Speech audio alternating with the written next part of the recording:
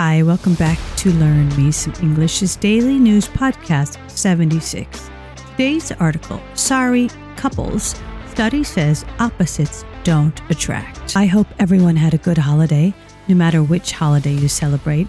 Again, my name is Jean Measam. You can find me at www.learnmeasam.english.com.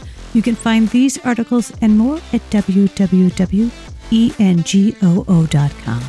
Again, today I will begin with a vocabulary. I will give you the word, the definition, and a short example sentence. I would like you to stop and try to make your own sentence when you can, because it's very important to learn how to use the word in a sentence. I will continue with reading the article and in the end give you some comprehension questions. All right, let's begin with the vocabulary. 1. Trait, noun, a quality or characteristic that someone or something has.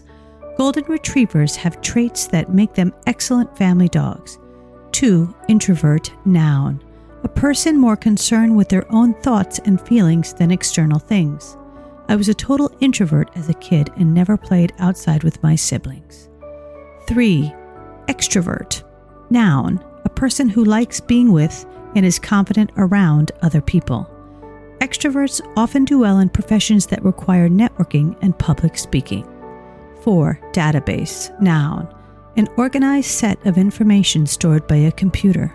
Our database contains over 1 million images. 5. Theory, noun, a set of ideas intended to explain something.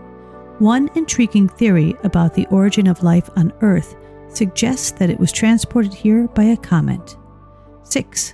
Pair, verb, to put together with someone or something else. This wine should be paired with lamb. Now on to the reading. The title of the article, Sorry Couples, Study Says Opposites Don't Attract. They say that opposites attract, or at least Robert F. Winch said something like that in a 1954 study, in which he wrote that people look for romantic partners who have traits they lack.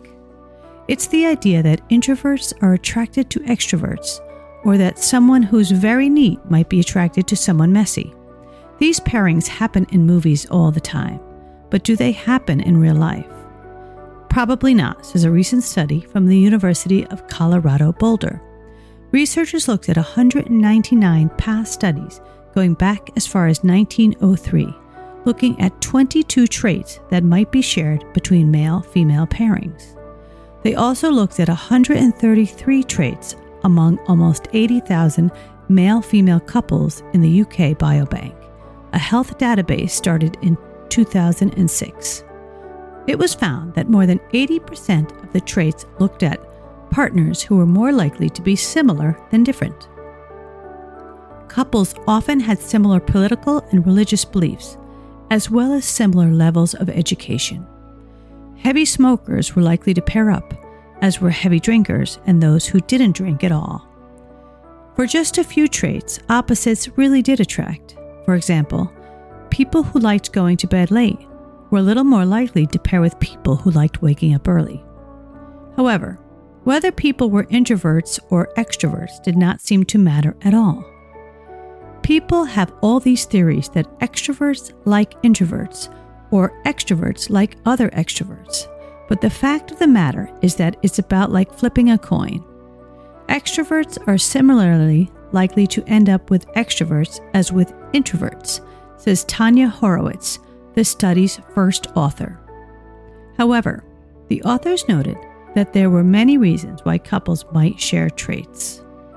They could be attracted to similar people to themselves, but they might also have grown up in the same area, or they could have become more similar to each other over time.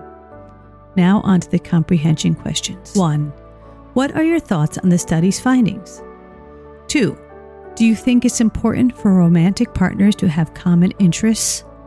3. Do you have a partner? Do you share many traits with them? 4. Do you know any couples who are complete opposites? 5. Have you ever had a partner who was very different to you? And how did it work out? I hope you enjoyed today's article. Thanks for listening. Again, my name is Jean Measam.